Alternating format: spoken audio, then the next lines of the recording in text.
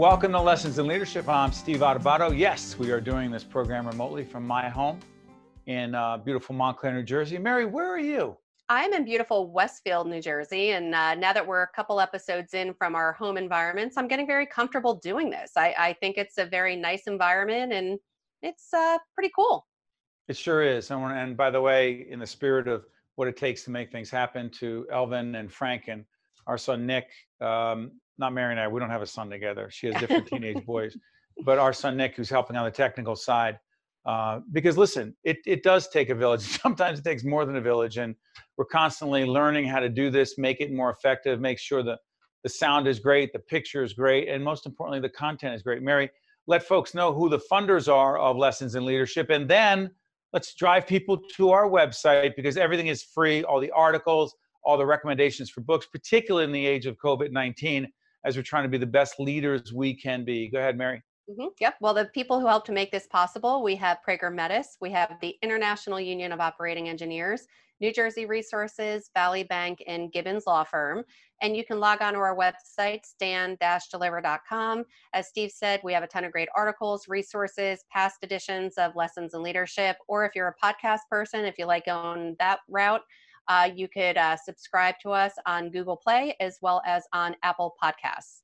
And folks are possibly watching us right now on the News 12 family on News 12 Plus. You can catch us every Sunday at 10 a.m. I have that right, Mary? That is absolutely correct on News 12 Plus. And also followed at 10:30 by our sister program, Think Tank, which is produced by our not-for-profit production company, the Caucus Educational Corporation. So listen, Mary, we are honored. We've had her in the studio before, but now we have her remotely, but she's even better this way. She's our great friend and colleague and one of the greatest leaders you're going to find anywhere in the state and the region and the nation. Micheline Davis, who is the Executive Vice President and Chief Corporate Affairs Officer, RWJ Barnabas Health. How are you, my friend? I am well, my friend. How are you? Doing great. Micheline, let me ask you this. We've talked to all kinds of leaders about how they are managing, dealing with, coping with COVID-19. But for you and the position you are in at RWJ Barnabas Health, and how many hospitals are we talking about here? So we are talking about 11 acute care hospitals, 3 children's hospitals, the state's largest behavioral hospital, and the state's largest behavioral and physical rehab facility for children. For you, in the role that you are in, which has changed, it's always been challenging, but challenging in a totally different way and in ways no one could have imagined. What would you say the number one leadership challenge you are facing, have faced over the last few months? So I think that the last few months have been really interesting, Steve, and great question. I think one of the most challenging issues that we're facing as we lead our teams is really ensuring that our teams feel that we are present for them, right? So that means being overly responsive, being proactive in touching them, making certain that they understand that the work that they do is really keenly important, but also that they are, right? Making certain that you're reaching out in between your formal meetings in order to check on their status, on the status of their families, and really important that they understand and hear from you 2 things. 1, that you want them to be okay, and 2, that it's okay if in fact they're not okay every day, right? What do you mean by that? Well, in this day and age of working from home, for those of us who are incredibly privileged enough to do so, what's really interesting is that the workday, right, fades a little. I don't know about you, but it bleeds. What's the difference between work and your home life, Micheline? What is where's the barrier? Where's the wall? It all fades in together, right? And so it bleeds over into each other, right? So hours are that much more expansive. So despite the fact that team members are home, I've still encouraged team members to be self-aware, right? To check in with themselves and to take a day where they need to take a day, right? If they were at work and we were working these hours right now in the middle of a pandemic in healthcare, I dare say that there would be a few who needed for a moment to take a mental health day. So I've been encouraging them to really make certain that they are okay in that space and that they take that opportunity too, albeit the fact that they're working from home. Mary, jump in. Mhm. I love that recommendation of the mental health day. I think so many of us, and Steve and I have struggled with this at 5, 6, 7 o'clock at night. The computer's still there. I'm still responding to emails, and you don't know how to turn it off. But a lot of us, and especially you in healthcare, you can't always turn it off. So, how do you balance that? And how do you? I find myself often getting frustrated and getting short tempered I've because, noticed. thank you, I'm Steve. sorry. Yesterday you did notice, and that was real. Thank you. I'm sorry. I'm sorry. I shared too much. Go ahead. And no, but there are times when it's literally like, I need to eat. I need to have a hot meal, and you get a call. So how do you really set those boundaries when? Luckily, Steve and I mean, we've worked together for 20 years, so I feel comfortable saying to Steve, listen, I just heated up my meal. I want to have a hot lunch for the first time in a month. But how do you recommend to others who maybe don't have that comfortable relationship with the person they report to say, hey, listen, I need some me time? I want to be clear, Micheline, before you answer. She finishes it in all seriousness by saying, so don't call me in the next hour unless it's really important. And Stop with the text messages. to I be get it. fair, No, it's never an hour. I say, give me 10 minutes and I'll get right back to you. yeah, but that level of candor, that level of Micheline said, Mary's like, I'm not all right. Stop, leave me alone for a while. And we're that close and that comfortable, but that's important, Micheline, isn't it? It's incredibly important, Steve, and great point, Mary. So I think two things. One, I think for those of us in leadership who have supervisory authority and really a role over teams, it is incumbent upon us that we empower them to do so, right? Long gone are the days of power distancing. If in fact you are leading a group of individuals who do not feel empowered enough to speak to you in candor about what their mental health or physical well-being needs are, then quite frankly, there's a problem, and you should probably, I don't know, reach out to a good coach I know named Steve Adebayo. I mean, I really think that there is something to be said of that. For those who are on teams who are either uncertain about that or quite frankly feel that there might not be an issue or an opportunity in order to do that, listen, I have to say to them, this is where you get to be a leader from whatever role you serve in, no matter what your title is, i.e. So when you speak up and say that among your group, you empower your colleagues, your coworkers to do the same. But along the same lines of what Micheline is saying, we have a mutual friend, Micheline and I, together with Mary, we have a lot of mutual friends. And this mutual friend, Mary and I were talking to the other day, our good friend Larry Downs. And Larry had been the CEO of New Jersey Resources for many, many years. And we were talking to him about some things that he's involved in now. And he kept pushing this issue. He said, everyone's a leader at every level. Now, for his old company, or the company he used to be with, New Jersey Resources, he was talking about meter readers. They had to be leaders. And I say this all the time because it triggered in my mind. Micheline, those frontline workers you talk about, those physicians, those nurses, those attendants, those incredibly important technicians, frontline, they are leaders. Talk about that. So two things. One, you mentioned Larry Downs, and so I cannot be in a public space and not give full disclosure. I am completely biased. I think he is a wonderful testament of the best of humankind, period. We agree. He's tremendous. He's a tremendous person. As the frontline workers, you are absolutely correct. They are indeed leaders. But Steve, I want to make certain that we also mention, yes, you're absolutely accurate. The physicians, the nurses, the respiratory therapists, right? Everyone there. But so is, right, the cafeteria service worker, the person who comes in to clean up the rooms after patient discharge. So is the maintenance worker who is really working in the face of this in order to keep our grounds upkept as best as possible, as is your food delivery person and the person who's shelving those groceries. So when we talk about leadership, it really is every day that they decide, I'm going to come back. Every day that they decide, I'm going to come back and I'm going to bring a little bit of sunshine with me so that the rest of those with whom I work do not have to feel like they only have despair as a choice. I'm going to come back and I'm going to bring with me a lightness that in the middle of darkness, I can make certain that I at least give one other person hope. Each and every act of that is actually an act of true leadership. You know, Mary and I were talking a lot about fear, and actually, it was one of the interviews we did with Barry Ostrowski, the CEO of RWJ Barnabas Health. This whole issue of fear, it comes up with a lot of people. And we were debating the question of, do you show fear? Do you show vulnerability? Do you show it? So those frontline workers that you just described and talked about and honored so eloquently, they have fear. They have fear of getting sick, and worse, they have families. They have fear because they want to protect their families. The Churchill quote, Mary, that Kevin Cummings talked to us. What did he say about Churchill? He said, fear is a reaction. Courage is a decision. Micheline Davis, is courage a decision? Absolutely. Listen, courage is not the absence of fear. It is the act of bravery in the midst of fear.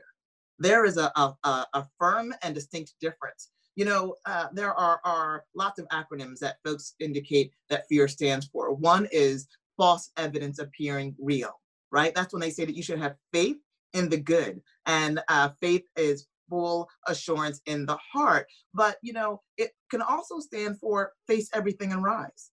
And say so that again, face everything and rise, right? So that is a choice. That is a courageous choice. That is understanding what is coming at you, understanding that there is incredible uncertainty, right? And that there's a real issue to be afraid of, and nevertheless going forward. Are you afraid? Is what, absolutely. But? Absolutely. But I am still here. We are still in the fight. We are still pushing forward, and I will not give up. I think you know me by now, Steve and Mary. Unfortunately, I am the eternal optimist. And so I firmly believe that there is still some incredible, outrageous good that is going to come out of this. We are going to see mankind rise to a level of humanity and empathy one for another that's going to go through the sense of empathy, just empathy, and literally arrive at compassion, right? And so if we had communal coastal compassion, what could we do if we literally decided by making a choice to be the best of ourselves? And there's an opportunity here. Go ahead, Mary. Oh, no, that's what happens remotely. Normally when I interrupt, we look at each other's body language. By the way, I'm going to show everyone this trick. I was talking to Micheline about this before, and we'll get into the details of communicating remotely. I'm looking at Mary right now. I'm looking at Micheline right now on the screen. But the reality is I have to look into this camera so that it appears to you watching that I'm looking at them. But go ahead. I'm sorry, Mary. Next time, Steve, I'll just do this. So even if you're looking at the camera, you can know that I want to speak up. Yes, please share, Mary. Go ahead. By the way, Micheline's going to stay with us on a second segment. We're going to talk about gender equity issues, pay equity issues, the fact that an absurd, totally unacceptable number of minority Black and brown citizens are being affected by COVID-19 and dying because of COVID-19 in a second follow-up segment. Go ahead, Mary. Yes, you were talking a lot about leadership and how we're coming out as more compassionate adults. And Steve and I have talked a lot throughout this of how our young leaders, say teenagers, you know, young men and women, I truly believe that they are going to come out on the other side of this with more grit, with more determination, with just an overall sense of, hey, you want to know what? We're going to get creative and we're going to be problem solvers and move through this. Do you agree? So I would certainly hope so, Mary. You know, one of the things that I've heard from very many of my colleagues, I do not have children of my own, but as you know, I have 9 godchildren. And so in speaking with their mothers, you know, and fathers, they're often somewhat concerned about whether or not they've given them too much, right? And I am completely guilty of all of that. But they've talked about, you know, we haven't really given them the opportunity of hardship in order to develop a level of resistance, right? It's one of the things that we talk about when we worry about, you know, things like youth suicide, which was on a rise before the pandemic hit. I would hope that they would see this current issue as exactly that, as a reason to be more concerned about those around them, and really a chance to take a look at some of the inequities in society that Steve just mentioned that we'll talk about on another segment, in order to figure out how they can bring their incredible technological advanced minds and their innovation to that space in order to indeed be more resilient on the other side. But real quick, before we go to this break, all that technological know-how, all the ability not just to use this phone for a million different things, but to use this technology without heart, without compassion, without empathy, without genuine concern for your fellow man and woman, it's just technology. Hey, listen, Micheline's going to stay with us. Mary, plug the website again and our funders before we go to a break. Sure thing. So our website is stand-deliver.com. We have a lot of valuable free resources up there, great articles on leadership and communicating in a crisis and other situations. And our funders are Prager Metis. We have International Union of Operating Engineers, Local 825, New Jersey Resources, Valley Bank, and Gibbons PC Law Firm. And by the way, we do leadership development and coaching for all of those entities. We also do it at RWJBarnabas Health for a group of terrific leaders, helping them communicate and connect more effectively. And that does not stop in the midst of COVID-19. We're going to take a quick break on Lessons in Leadership. Be back with Micheline Davis right after this. This is Mary Gamba. If you want more leadership tips and tools, log on to stand-deliver.com. That's stand-deliver.com. This edition of Lessons in Leadership is brought to you by Gibbons PC, Prager Metis, Valley Bank, New Jersey Resources, and the International Union of Operating Engineers, Local 825.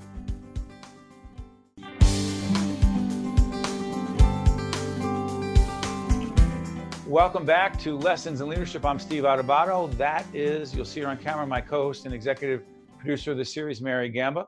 And Mary, we continue to have Micheline Davis, who is in fact the Executive Vice President and Chief Corporate Affairs Officer, RWJBarnabas Health. Micheline, let's shift gears. I want to talk about something that you and I talk about a lot offline. You've written about this. You've been published on this. How could it be that so many people of color are disproportionately, based on the population, getting sick and dying from COVID-19? Why is that happening? So Steve, thank you for the question and for paying attention to the topic. I think that the national discussion has turned in this direction, but those of us who have been really fighting to reduce and indeed eliminate healthcare disparities for some time are not surprised. This is literally not something that is happening episodically. It is really the accumulation of systemic and structural issues that have existed for decades really just coming to bear right now. And so as a result of that, what you see is the fact that these individuals, many of whom already either grew up in and or currently reside in densely populated urban environments, really are those who have long-term suffered with chronic health issues, but those chronic health issues have been contributed to as a result of their environments, as well as just systemic and structural, quite frankly, policies and zoning, i.e. redlining, et cetera, that have really contributed to their outcomes. Micheline, sorry for interrupting. Are we talking about the social determinants of health? Is that what we're talking about? We are, Steve. Thank you very much for You've taught us well. So as you know, the social determinants of health are those things which really impact your health outcomes that are outside of just your visit to a doctor's office. So where you live, whether or not it's a safe neighborhood and safe environment, whether or not you live in safe and affordable housing, or are you literally living in a space that has issues that really come from mold, etc.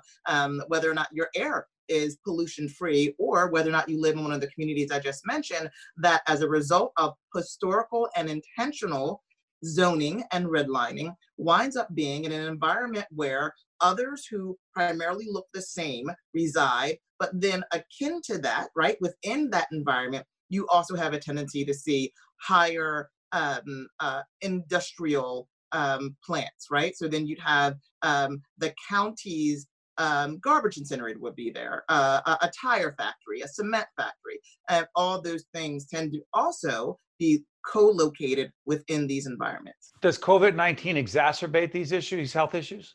Absolutely. You know, Steve, someone called it the great equalizer. And I understand their intent. I believe it was well intended. And really that was made in order to show that no one can be educated out of literally having COVID-19. No one can be wealthy enough so that you're no longer within that risk pool. But the issue truly is that it is not. It is just a great magnifier.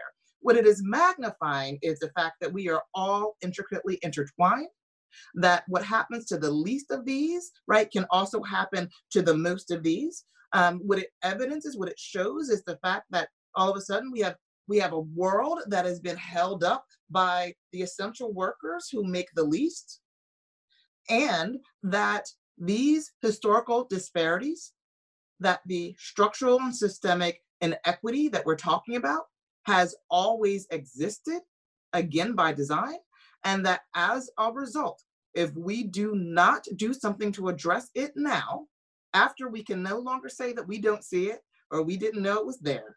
It's clear. Right? That not only will those communities be impacted, but every other community as well. So listen, Mary, I want you to come back in here because disclose a couple of things. And I want to continue this discussion about these disparities and also about some male-female gender issues as well. Micheline's been a leader in this regard as well, but I want to disclose that RWJ-Barnabas Health is an underwriter of our public broadcasting programming, and also Micheline is on the board of our not-for-profit organization, the Caucus Educational Corporation. Mary, follow up because I could see how engaged you are.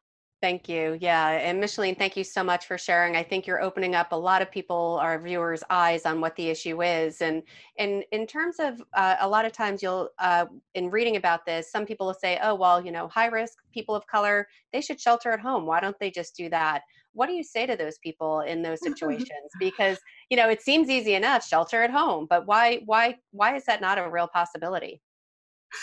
Yeah, so thank you, Mary, for that question. I always, you know, I think the people who are concerned enough about reminding us that you know, that's the mandate, that's the order, that's what they should do. And then I look at them like two things. One, and how would you eat? Because the individuals who are stocking your shelves every day, who are driving your trucks every day, that the individuals who are delivering your food every day, who literally are picking up your garbage, right? What would your community look like then, right? So two things. One, that's a point of privilege, right? So you are looking at that situation through a lens of your privilege, which is not, quite frankly, appreciative of the fact that that is not where everyone is, right? And a lack of empathy. Indeed, my friend, a lack of empathy and so much less no compassion at all. So one of the additional elements there is also the fact that, you know, sheltering in place is not necessarily the same for all. It's one thing when in fact you are sheltering in place and you can be socially distancing within your home. But for those who live in multi-unit dwellings, sheltering at place does not necessarily mean that you are also socially isolated, right? I get in an elevator to a building that it has 20 stories and a public housing unit. You know, I'm not certain that is socially distancing. It doesn't actually accomplish quite the same things. I live in a multifamily unit with several generations of families. They're in and out. So I just want to make certain that people are aware that that looks different for everybody else. It's not just that, you know, I can stay at home and not worry about it. There are still issues that I need to actually address if in fact I am there. The other side of that is, right, in order to come and stock your shelves, I had to take 2 buses to get there. True. And that bus is crowded.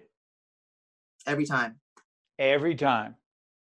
And if you then say, we're only going to let the bus or have the bus be 1/3 full of people, that means you don't have that bus. You can't get to work. I mean, what Micheline has taught us over the years in many, many conversations on the air, but mostly off, is that that transportation is a social determinant of health. Yeah. Economics, housing, all kinds of issues. But how many of us are sitting there thinking, well, I'm going to be safe, so I'm not going to get on that bus. That bus is the only way you get to work and feed your family. Go ahead, Micheline. So I think that that's exactly right, Steve. And I think that there are many individuals who have been given the wonderful grace and opportunity this lifetime to not experience what those harsh realities are. Listen, I am a caretaker of a mother who I adore, who is an elderly woman with Alzheimer's, who has had a heart attack and a stroke within 6 months of each other this year alone. In the very beginning of this, I had to make the decision to send her aides home because while they are lovely, they take public transportation in order to get to the house, in order to care for her. They live in multi-family dwellings with multi-generational family members. And so as a result of that, the element of risk is so much higher because exposure to even one person increases that much more. Again, you're right, Mary. Elvin, just show me again. Do we only really 1 minute left? This is the way we're communicating with each other. Mary, is it right? 1 minute? I don't think so. Elvin, can you give us, and while Elvin's doing that, I did want to switch gears quickly, Steve, and then I'll let you know as soon as we get that. By the way, Elvin's our director. It's not just any Elvin, it's Elvin, the director. Go ahead, Mary, real quick. No, I was just going to say, just quickly I just got the word. We have 2 minutes. Go ahead. Okay, perfect. Just to switch gears very quickly, and I know we won't totally get into it, but you can do gender a little bit? Yeah, I do. And Micheline, you have spoken about and written about gender equity. Really, how has COVID impacted it in a 1 minute snapshot? What is happening? So as COVID has been the great magnifier on other issues pertaining to disparities in Black and Brown communities, COVID-19 has also been an incredible magnifier about why it is so incredibly important and why it is such a dire need in order for us to actually achieve pay equity here, right? So take, for example, the impact that we're seeing on Black and Brown communities alone. Add to that the fact that what we are seeing is actually African-American men and Latino men dying at even a faster rate in this faster dying and more frequently perishing community. So we have all of these households which now have lost that dual income as well as having lost a loved one. So as a result of that, imagine for a moment that you have the women who are in these households, many of whom, actually 80% of which, if you combine all communities, are actually female-headed households anyway, right? Add to that the issue of pay inequity. So we know that white women, my sisters, make 82 cents to every one white male dollar. We know that African-American women make upwards of 65 cents, right? And then Latina women, our sisters, are at 62 cents. So take a look at what that means given this pandemic and the extension of what many of our states are under right now as to literally a shelter-in-place order. And we have families that are going to be going without economic income for a significant period of time. And then, quite frankly, on the other side of that, will never be able to truly make up for what they've lost. But even had it not occurred, they were always at a disadvantage. And then we wonder why these communities can't just stand up by their own bootstraps. Well, it's because they have literally put on the bootstraps of others and not been paid for the ones that they've been building all the while. Micheline has laid out so many important issues, questions, and we don't delude ourselves into thinking we have answered them, but she's put them on the table. I promise you the conversation will continue. I just want to say thank you, Micheline, for joining us. Best to you, best to your mom, best to the people on the front lines at RWJBarnabas Health and all of the hospitals and hospital systems we work with those, the term heroes getting thrown around a lot, and it could never be more appropriate than it is right now for those doctors, nurses, respiratory therapists, technicians, all of them. Micheline, thank you so much for being with us. Thank you, Steve. Thank you, Mary. This is Steve Adubato. That's Mary Gamba. That is Micheline Davis. Catch you next time. This is Mary Gamba. If you want more leadership tips and tools, log on to stand-deliver.com. That's stand-deliver.com. This edition of Lessons in Leadership is brought to you by Gibbons PC, Prager Metis, Valley Bank, New Jersey Resources, and the International Union of Operating Engineers, Local 825.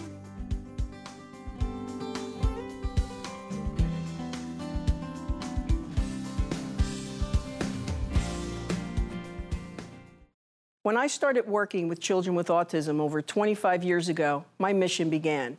Autism is a multifaceted spectrum condition which challenges our system of standard norms. What autism has taught me is that there is no cookie-cutter child. Our differences ought to be celebrated, not separated. So today, take a moment to say hi or smile at someone who might be a bit different. Acceptance starts with you.